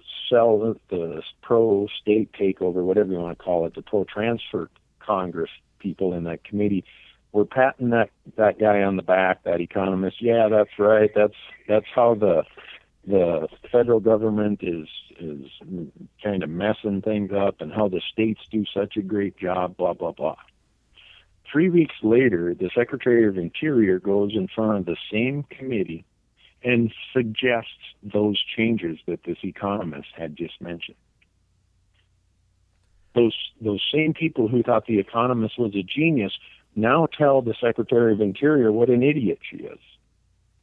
It's like the problem of how these lands are managed lies at the feet of Congress. Congress could change it if they wanted to, but they don't want to. When we say the feds, the damn feds this, the feds that, the feds are Congress. And anything that the feds are currently not doing with their lands that the states are, the feds could easily do that if Congress had the gumption to stand up and manage those lands the way they should be. But they don't. There's some in Congress who do not want those lands managed properly, because if they were managed better, that would defeat their long-term argument, their long-term goal. Do you think that there is some of that actually happening, in that members of Congress or these committees or whatever are purposely starving the Forest Service budget or the BLM budget or other things just to help improve their argument that the federal government can't manage these things and that they should be transferred and then eventually sold? Absolutely. I have no doubt about it. And the fact that a bunch of Congress people sitting on the House Natural Resource Committee, the committee in charge of these lands, would say, yeah, that's why the states do such a great job. And then when the same exact, almost verbatim recommendations are made for how the feds could improve the management of those lands, those same Congress people run the secretary out into the street screaming and yelling at her. That tells me these people have no interest in proper land management. It's about ideologies. And so a lot of people may not be aware of how wildfire funding happens in the West. So the Forest Service owns a lot of the public timberland in the West. And when the Mississippi River floods, or a hurricane hits the Gulf Coast, or an earthquake hits California, or tornadoes hit the Midwest, who shows up? FEMA, Federal Emergency Management Agency. Congress issues us an appropriation and says, we're going to take care of that natural catastrophe through a special funding from Congress. That's not how they do it with fires. A lot of people think that's how they do it with fires. Here's how it works with fires. Congress says, Forest Service, here's your budget. Oh, yeah, we're cutting it more this year, and we're cutting it more this year. And when fires flare up, you better put them out. We're not giving you any money to put them out. You have to take that money out of your operating budgets, your budgets that were there for roads, that were there for water maintenance, that were there to get timber sales done, blah, blah, blah, blah. All that money gets taken away from operating budgets to use for wildfire fighting. These same people in Congress who complain about the feds refuse to set up a separate funding mechanism for the natural catastrophe of wildfires. Why wildfires get treated differently than floods and tornadoes and hurricanes? I don't know. But if you want to raise the hackles of some congressman who wants to take your public lands, go suggest to him that he change the funding for how wildfire fighting is funded. His eyes will bug out. He'll get livid. He'll tell you what a stupid idea that is. And those of us who aren't in D.C. all the time are kind of scratching our heads saying, really? Why is that such a dumb idea? So the flip side of that thing is they will say, well, the Forest Service has a big backlog on road maintenance. They have a big backlog on weed control. They have this big backlog for this and this and this, and you guys didn't get enough timber sales done this year. Well, if all of the foresters and timber managers and road people and everyone else are out fighting fires, and all their budget is allocated to fighting fires, or half of their budget, how are they supposed to do the rest of their work? So it becomes a self-fulfilling prophecy of them wanting the federal government agencies to be underfunded. And I'm all about, being as fiscally frugal as possible. But you also have to give them the resources to do the job that you ask them to do.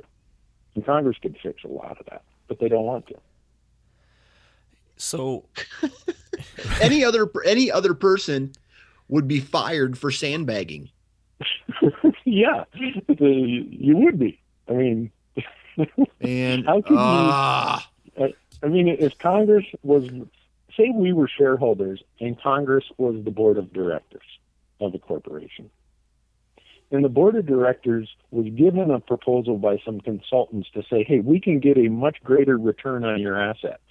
One of our competitors is doing this. We would like to do the same thing. But your board of directors said, no, we reject that idea. The shareholders would remove that director or that board of directors immediately. I mean, we would laugh at the stupidity of that happening. But in Congress, you're allowed to do that. And as you can probably gather, when Randy goes to D.C. or I go across the West meeting with congressional people, I'm not always given the warm welcome, let's put it that way. So but that would imply I care. So tell us more about these meetings that you have, Randy. What's it like? And you've kind of alluded to it a little bit, but when you go to D.C. to have these conversations, what's the feedback you're getting? How are people taking your side of this issue? It's a mix. Some are there supporting our cause. There are some people who are still, feel there's a value in public lands. And then there are some who just say, this is such a low priority list item. Thanks for your time, blah, blah, blah. And then there are those who say, yeah, we're glad to see it's low on the priority list of many because that allows us to accomplish our objective. And so within Congress itself, there's a growing frustration about how federal lands are managed. But they're the ones who can fix the problem. But they don't want to fix it. Okay? So we don't have many timber sales on federal land anymore because in our trade deals, we let the Canadians flood the softwood lumber market. It really doesn't have as much to do with the Forest Service as it does just the market. The Canadians subsidize their logging industry. You get paid for building roads in Canada. Your stumpage is free. There's no tariffs. So the Canadians can flood the softwood lumber market in America anytime they want. Well, Congress could change that and make it more profitable to be a logger, a mill owner in the United States, but they're not going to. Congress could change the fact that states, they could change the fact of what they charge for a coal royalty or an oil and gas royalty. And here's the flip side of that is whatever state that resource is located in, they get a portion of that royalty, that federal royalty. It gets split with the states and the federal government. So by them keeping that royalty artificially low, they're hurting the states in addition to giving it away to, and this is purely my opinion, they are giving it away as their manner of repaying political favors. I mean, one of the currencies of the West is public resources that get repaid or used to repay political favors. I wish I could say it was different. Sometimes it's quite discreet. Some instances are just so blatant that you just shake your head and say, "Really?" So kind of like a guy goes, "Hey, I'll help fund your campaign, but you got to make sure I get a little section of this trout stream in Montana." Or not quite that blatant, but Oh, okay. We will put a bunch of money in your political campaign, but we want to make sure that oil and gas royalties stay low. Guess what? The guy gets elected. The Secretary of Interior comes forward and says, "We, the BLM, the largest holder of oil and gas interests in North America, think we should raise our royalty rate to be equivalent to the states in which we are operating." That politician who's received all those donations from that group all of a sudden attacks the Secretary of Interior. And then the next day he's out there on the streets complaining how poorly the federal lands are managed and that the states do a better job. I don't mean to pick on oil and gas. I use oil and gas. I'm just using that as an example. It could be, somebody who says, I want to have water rights. I want to have some sort of irrigation rights and make sure that no one else can make a claim and blah, blah, blah. And so they make a donation to a politician, and the politician all of a sudden gums up any resolution of a lot of the water rights adjudications and battles that we have in the West where water is very scarce. It's just so blatant in many instances. It's dumbfounding that they can get by with it, but oh well. So we're talking a lot about through this whole issue. We're talking about they and them and these people and these organizations. Who are these people? Who are these organizations, Randy? Who are we actually talking about that is supporting this? I think if we can all decide that this is an important thing, we need to know who we need to start talking to making a difference. So who are these people and organizations? And that's where it gets to be difficult, because since the Citizen United case that hit the Supreme Court in 2010, and the Supreme Court said that corporations have a right to free speech and that they can participate in elections, and it got rid of a whole bunch of the disclosure requirements and reporting requirements. We don't know who they is or them or that group, because they use 501c4 organizations, 501c9s. I might have that wrong. I know they use 501c4s, where you don't have to disclose who gave you your money, and you can engage in political activities. So we don't really know. Which a lot of people are like, Citizens United, what does that mean? That didn't. Well, it affects us. It allows industries to go and heavily fund political activities without being ratted out, for lack of a better term. And so there's no transparency to understand who donated to this senator or this congressman or congresswoman's cause, and is that affecting their positions on public land policy? Is it? You know, have your part of it is you get a little feel in these back and forth arguments, because you see who shows up as the opposition when you are there promoting a policy that would help improve public land management, and they show up opposed to it. Just by default, they kind of show their hand a little bit. Is it fair to say that in many cases, or is it fair to assume, maybe I'm wrong here, but from a lot of things I've heard when I've done my own research and looking into this, it seems like a lot of the money that's being put into this type of work is coming from industry. People that would rather extract profit out of these lands, whether it be by sale or their use of it. That is their motivation, and it sounds like a lot of the motivation and money and energy is coming from that side, pushing a lot of these politicians to say, hey, let's do this because it's good for the economy and it's also good for business. Obviously, we're all pro-business, pro a lot of these things, but at the same time, I imagine there might be something going on there too, right? We've always in America had industry organizations involve themselves in policy to the extent they can. So a lot of instances, you will have a discussion about, okay, this is going to affect water quality. And you'll have somebody who's using the landscape to extract a resource who says, we want the lowest level of regulation because for us to comply with a higher level hurts our profit. And then you might have a community who needs that water for its water source saying, hey, wait a second. We drink this water. This is an absolute fundamental part of living, water. And so very often it is private interest to have either economic value at stake. Sometimes it's just strictly ideological interest at stake. And a lot of times we don't know who it is. It's individuals with really, really big checks that are funding a lot of the campaigns that are the politicians who would like to take your public lands. So let's talk about that then. But I just want to preface that, guys, by, my brother's still a logger. My dad was a logger. I would probably be a logger, except for the fact that I was the worst logger that ever tried to start a chainsaw. So my dad said, I don't have any money to send you to college, but you better figure it out because you're a terrible logger. So I have nothing against natural resources. I mean, I use them. I'm all in favor of smart use of our resources. But when that discussion then becomes leveraged to a discussion of let's get these public lands out of public hands, then I'm going to stand up and say something about it.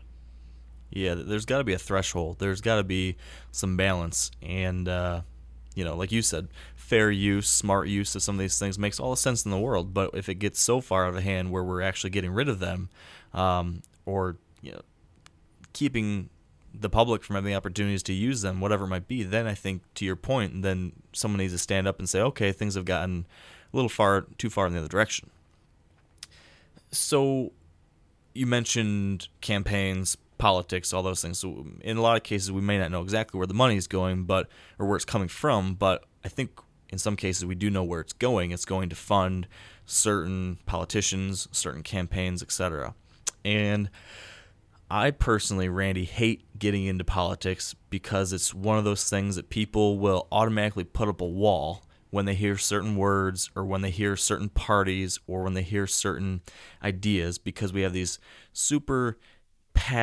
these really strong passions or ideologies that are embedded in a lot of us.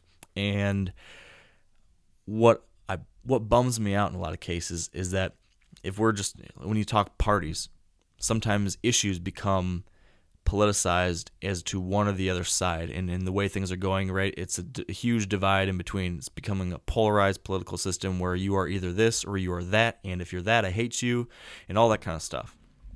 This is one of those issues that has become politicized and has been adopted by a party, and I worry about that, and it makes it tough for me as a voter too, and I imagine a lot of people listening.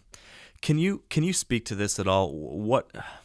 What are we as hunters to do when we look at who to vote for, who to support, when we're seeing some parties and representing the idea of selling off these lands, some parties being in favor of protecting them, but then wanting to take away our rights in other ways? How do you make sense of all this, Randy? Yeah, it's hard to make sense of, because you're exactly right that we as a society are becoming more and more polarized. We are more and more accepting of I'm this label and someone else is that label. We like this, kind of false dichotomy, this whole idea that if you're not with me on this, you should be against me on everything else, blah, blah, blah. And so we end up in very often a discussion of someone saying, yeah, but I'm good on guns. Yeah, you can be good on guns and good on public land. It's not, it's not one or the other. It can be both. And so when we enter these discussions, and I'm a very conservative person. I'm conservative socially, fiscally. I'm definitely right of center. But the unfortunate fact that I cannot deny as a conservative person is every one of these efforts to rid us of the public lands have come from people who are of my same kind of feeling of conservative, small government, frugality, blah, blah, blah. And that frustrates me because I can make a counter argument that, you know what, these public lands, at least where I live, and a lot of other communities, are a huge asset, a huge economic driver. But instantly that person wants to drag me into you're either with me or against me, you're either a Republican or a Democrat, or you're a liberal or a conservative. What are you? Because and it's almost like they want to say, I'm going to be good on guns, but I'm not going to be good on public lands because the other guys are not trying to take your public land, so I got to have a position counter to them. So my position is I got to get rid of these public lands. I'm oversimplifying there, but that's really this politicized environment allows for people to take sides on what I think they take sides based on arguments that are not complete. If the argument was complete, we could have a discussion of, hey, there is a place for public lands. You don't have to be just one or the other. You don't have to feel that because you're good on guns, you have to be bad on public lands, or because you're good on public lands that you have to be bad on guns, or, it doesn't have to be guns. It could be any other issue that is primarily a right or left polar opposite on that topic. But it's a very hard discussion to have. Hunters get drawn into it, and I'm not a Republican and I'm not a Democrat. I am of the hunter, angler, fishing, hunting, access, what's good for the future party is what I am. And any politician who doubts that will quickly learn that if you're on my side, I'll give you all the praise in the world. If you're against me on those topics, I'm coming after you. And I don't really care what party you're with. One of the history of hunting and conservation in America is a remarkable story that goes back 130, 40 years ago, where hunters started this. And it's only been the last 10 to 15 years that we've allowed hunting and conservation and access to become a political issue. It used to be apolitical, where both sides would support what we were doing. And now it's been drawn into the political morass. And we as hunters, one of the problems we have that makes us ill-prepared to do battle over there in the political arena is, one, we just don't like politics. Two, we're kind of loners. We don't like to go out to speak and talk. But probably institutionally the biggest problem we have is most of our advocacy and most of our representation comes through Whitetails Unlimited or Ducks Unlimited or the Rocky Mountain Elk Foundation, 501c3 organizations, who by the very nature of the tax code cannot get involved in lobbying and politics. So these other groups are able to take our issues and drag them over into the political sphere, and we can't do much about it unless we individually engage in that. And when we do individually engage in it, it splits hunting camps. It causes, brothers and cousins to argue about this or that. And when everyone gets frustrated, we just try to divide ourselves along a party line, or a liberal versus the conservative, or whatever. To me, that's exactly how the opposition wins, is when we decide we're going to let it be defined as a R or D, a left or right. This is an issue about hunting and fishing. It's that simple. It's about access. It's about these public lands that someone gave to us that we have responsibility to give to the next generation in a better state than what we received them. And if we can resist the temptation to make it an R or D, a left or right, whatever issue, we're better off. If we can force politicians to say, okay, I'm good on guns, all right, we like that, thank you. Please be good on public lands.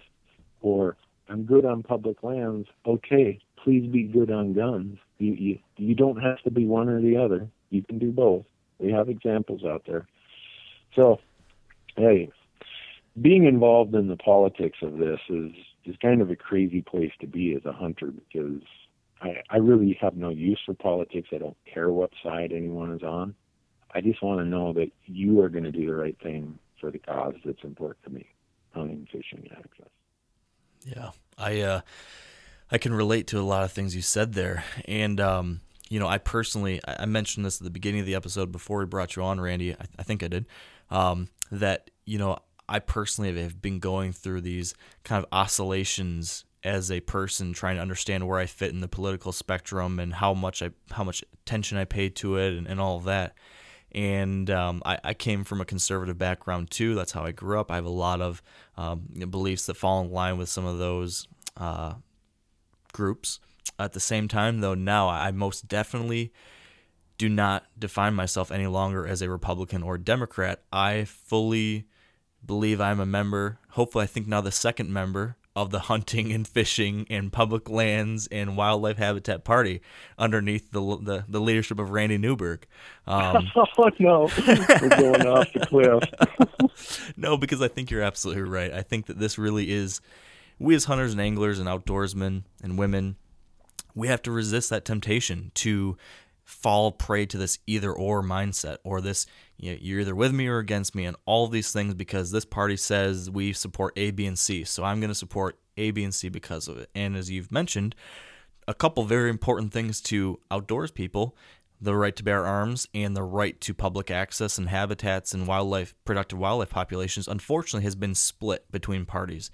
And it drives me up the wall, and it frustrates me to no end, and it gets confusing too, because I sit here and I watch CNN and I'm watching what these people are saying, especially in a year like this where the presidential election is going on and all these things are being thrown around, and it's very contentious and lots of emotion and information and misinformation, and it makes it hard to figure out what to do when you believe so strongly in some things that are being split right down the middle by either party, and you have to pick sides. How do you handle that, Randy? How do you approach a year like this, a presidential election year like this, when we're saying, what in the world do I do when there's very important things to me that it's hard to find someone that's checking all the boxes? Yeah, it is, and I don't think it's realistic to expect we're ever going to find a candidate that agrees with everything one of us feel. But I think it's incumbent upon hunters and anglers and people who enjoy public access to make sure their voice is heard. I think if we as hunters have a fault that's inherent to our personality, that we don't want to ruffle any feathers. We're well-behaved people. We're, we kind of, we'll just take our lump and move forward kind of folks. And I get that. But the rest of the groups, the rest of the people advocating a cause are being the squeaky wheels, and they're getting the grease. And I think we, as our community of outdoors people, need to start being a bit of the squeaky wheel. And I don't expect that whoever's going to win the primary on one side or the other is going to agree with me on everything. There might be one or two of them that don't agree with me on anything. But once they get elected or get their nomination, if we're talking presidentially, and the same thing for whether it's senator, congressperson, governor, whatever, I engage myself to try and influence their perspective on something. I try to get them to understand these issues that are important to me, why they're important to me, and make it a higher priority item for them. And if they don't necessarily agree with me completely on something, I don't just completely write them off or forget about it. A part of our process of government is you have to engage yourself if you want a result. And I feel strongly that if I engage myself, I'm doing as much or maybe more to influence the outcome than the one time every 4 years I go and cast a vote in a ballot. Check the tab or fill in the oval on my ballot. I think my daily activity, my continual interaction with these policymakers has a greater effect on where these outcomes are than where this one person stands and he or she got elected governor or president or senator or whatever. To me, that's the other part of government that happens for 3 years and 364 days other than the election. So who we vote for, everyone's going to determine that. I have no problem voting for a third-party person or a write-in, and some people are going to say, oh, if you do a write-in, that means you're going to let some gun grabber get in. I value my vote more than giving it to the lesser of two evils. Yeah, I think there's a lot of people feeling that way right now. How many times have you and your friends sat around and talked politics and said, well, I voted for this person because I thought they were the lesser or the least damaging of two options? I've done that. I'm done with it. I am no longer giving my vote to the lesser of two idiots because in the end I've still voted for an idiot. I will write in a vote or I will vote for a third-party candidate before I will anymore give one of these groups or one of these people who I don't think deserves it something I value as much as I value my vote. Were you gonna say something, Dan? Oh no, I was just gonna say that I'm pretty pissed. Like this Like me? No, not at you. No. This whole conversation we've had is just like got me fired up. Like when we talk about sandbagging, like if I didn't try or at school or I didn't get my work done or my chores done at home, I got slapped across the back of the head by my mom. Yeah. Get your ass in gear, or hey, why did you throw rocks in a parking lot? You break the car windows. That's called common sense, dumbass. Like that kind of stuff. we need people like you to start showing up at some of these, showing up in D.C. and telling people what's what. Yeah, I would be that guy. It's like, get him out of here, and then I'd get tased. I tell you that I'm the same way. Coming from a logging family, my wife knows that cussing is an art form. And she always reminds me as I'm heading out the door when she drops me off at the airport, now control your temper. Cussing doesn't get you anywhere.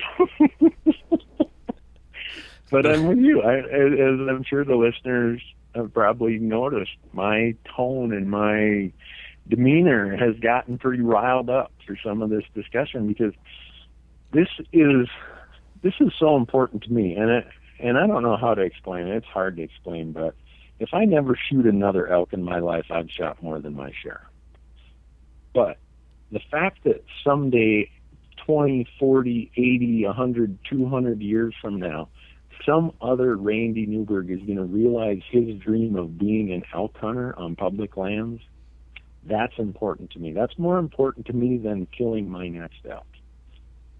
And I don't know, maybe I know I've probably been dropped on my head too many times, but I just feel that strongly about it. And I think if there's one thing that hunters have stood head and shoulders above the rest of our society and why we've accomplished so much in the face of such great challenges, what we've done to conserve landscapes and protect species and enhance and increase populations of species, is we kept a vision that was not next week or next month or next quarter or next year.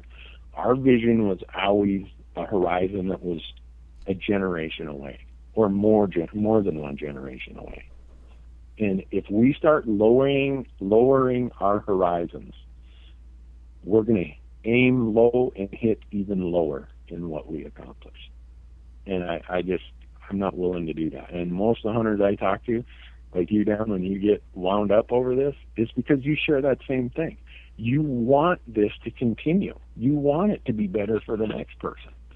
And I think that's where we as hunters, sooner or later, our threshold is going to be met, where we're going to get pretty active about this.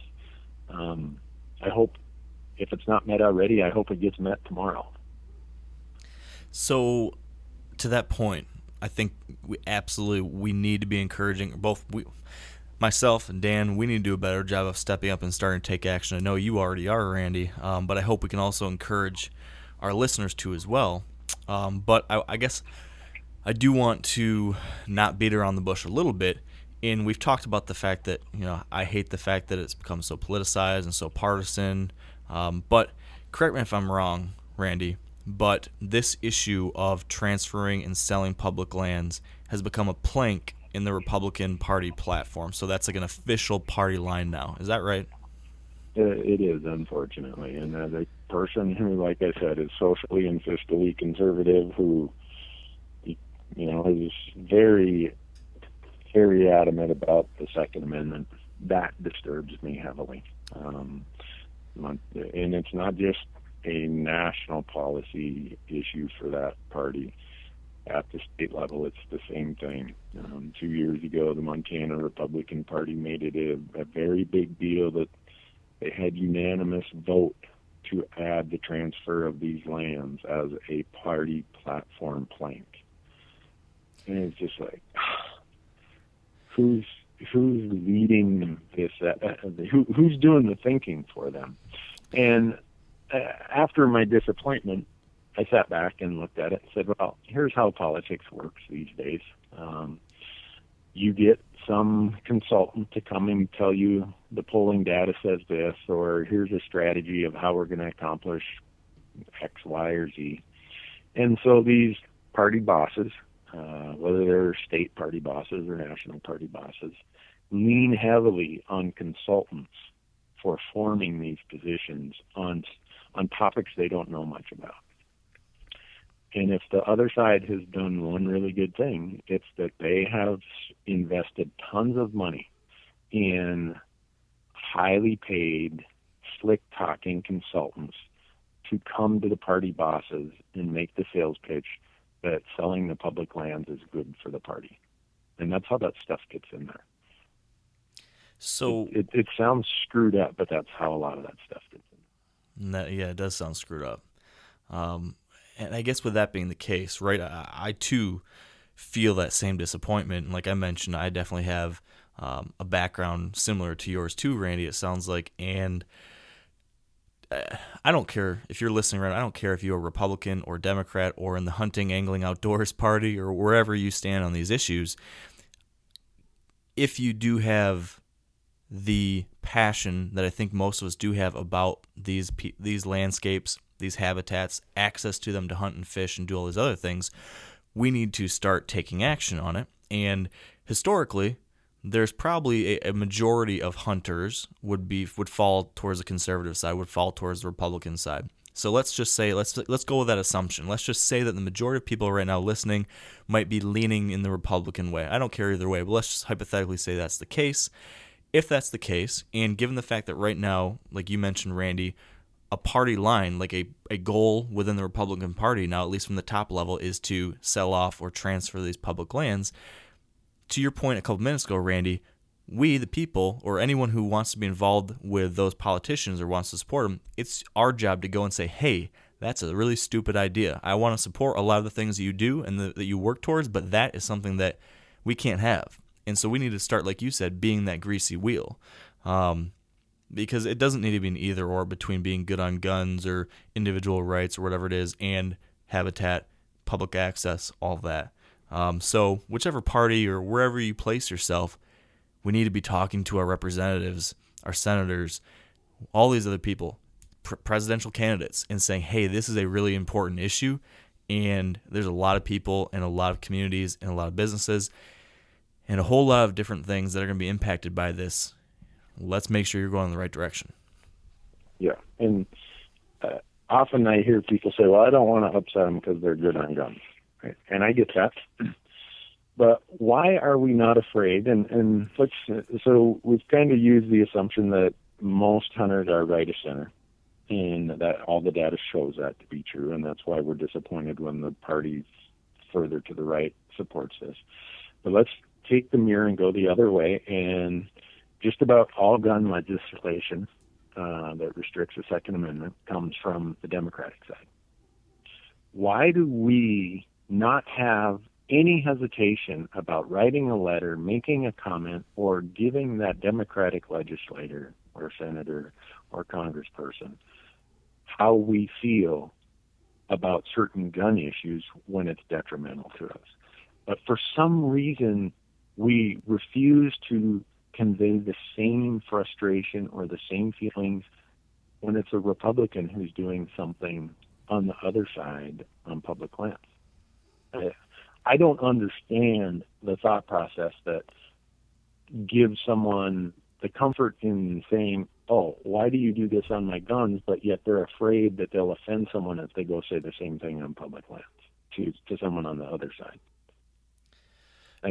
Maybe I'm too simple-minded to understand that hesitation, but I just think that we are at that point where hunters are going to have to speak up for their own cause and engage with these politicians. If you know a county commissioner, if you know a state legislator, if you know someone at a local level, that person hearing your concerns, and if they hear it from enough of you, will carry it to the next level. Who carries it to the next level?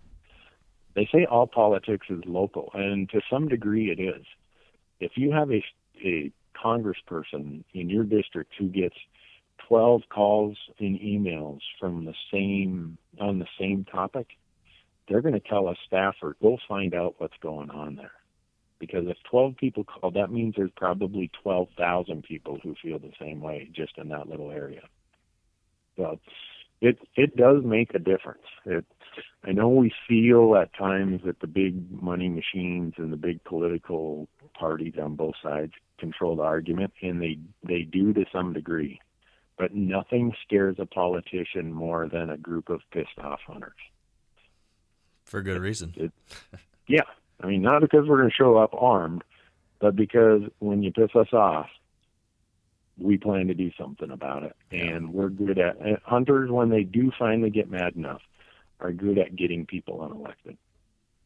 Well, I certainly hope and I expect that that's going to be the case moving forward, that regardless of where we individually feel we fit within the party spectrum, if you are left or right or center or whatever it is, hopefully I think all of us hunters and outdoorsmen and women and people that appreciate the incredible resource we have of these public lands, that we can all kind of decide that, yeah, this is something that needs to be sorted out, needs to be taken care of, and we'll talk to our representatives regardless of what party they may be and say, hey, this needs to be a priority. We need to refocus our attention here. And I hope of everyone listening today that you can take Randy's advice and be that greasy wheel.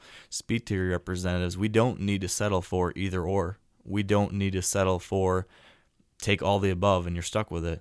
I think we need to start taking an active interest and an active role in informing the direction of where things are going to go. It's time that we don't just let things go idly by and roll with it. I think we need to really start forming that path forward.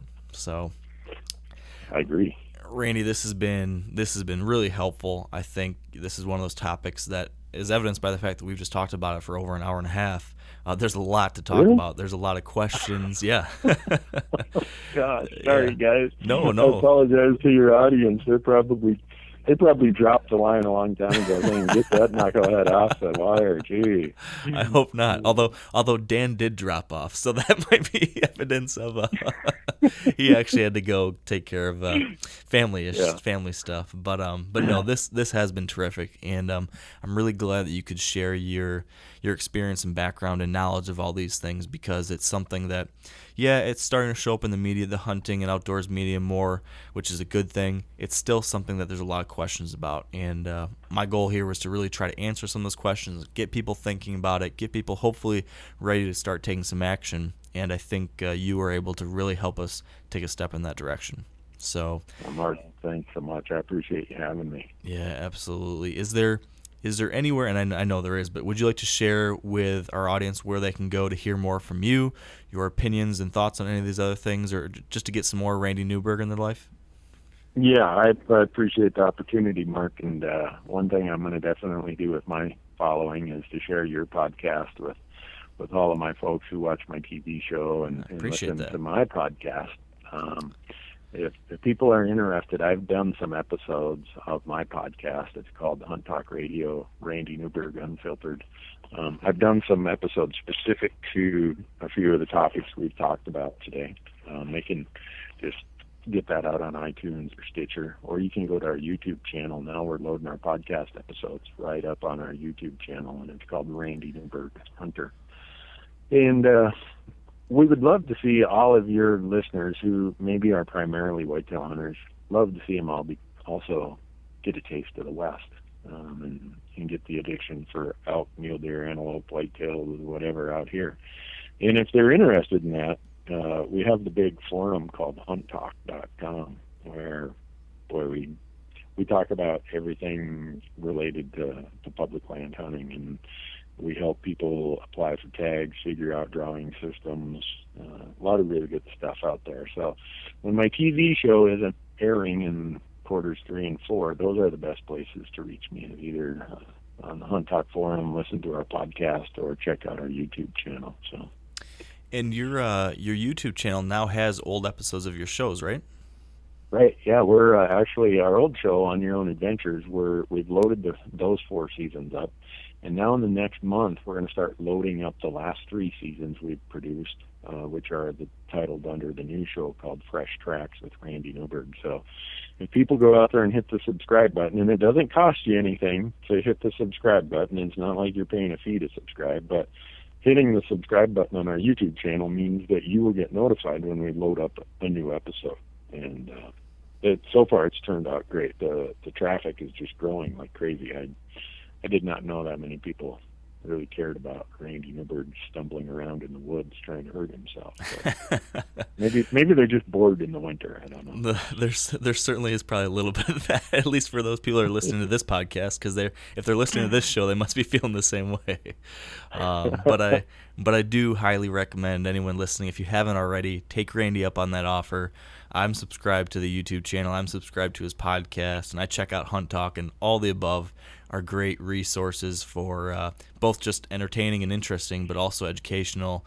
Randy, as you've heard over the last hour and a half or so, has got a lot of great perspective and experience on some of these important issues to all hunters. So definitely check it out. And your website, Randy, is randynewberg.com, right? Yeah, randynewberg.com will give you links to every one of our platforms. So that's kind of the clearinghouse, where when in doubt, go to randynewberg.com and you'll find a link to all of our platforms. Perfect. Well, I think with that, we'll wrap things up, Randy. So again, thank you so much. You're welcome, Mark. I'm not going to let you go without you making a promise. And what's that? This summer you're going to come to Bozeman, and we're going to get together, and you're going to be on my podcast, and we're going to go fishing or something. I will accept that and promise you to take you up on that, because that sounds like a lot of fun. All right, Mark. Thanks so much. I appreciate all you do. I appreciate your listeners. They're great folks, and keep carrying on. I really appreciate it. Sounds great, Randy. I'll see you this summer. Yep. Bye. All right. Bye-bye. All right, well, I hope you guys enjoyed that conversation, found it helpful, educational, and maybe put a little fire underneath your butt to take some action on these things. I appreciate you sticking with us here on an extra long episode, but hopefully you'll agree that this was an important enough topic for us to do that. So thank you for your time. Speaking of thanks, we do need to thank our partners who have helped make this podcast possible. So big thank you to Sitka Gear, Trophy Ridge, Bear Archery, Redneck Blinds, Huntera Maps, Ozonics, Lacrosse Boots, and the Whitetail Institute of North America. And one other thing that I forgot to mention was that there is a petition you can sign at the URL is sportsmansaccess.org. And that's a petition to support our public lands and say that, hey, we do not want these to be transferred or sold. So check out sportsmansaccess.org for more information on this topic, as well as the resources we mentioned earlier at Randy Newberg's website and podcast. All the above will be super helpful in addition to what we talked about here today. So with that all said, thank you again for joining us. I appreciate it. And until next time, stay wired to hunt.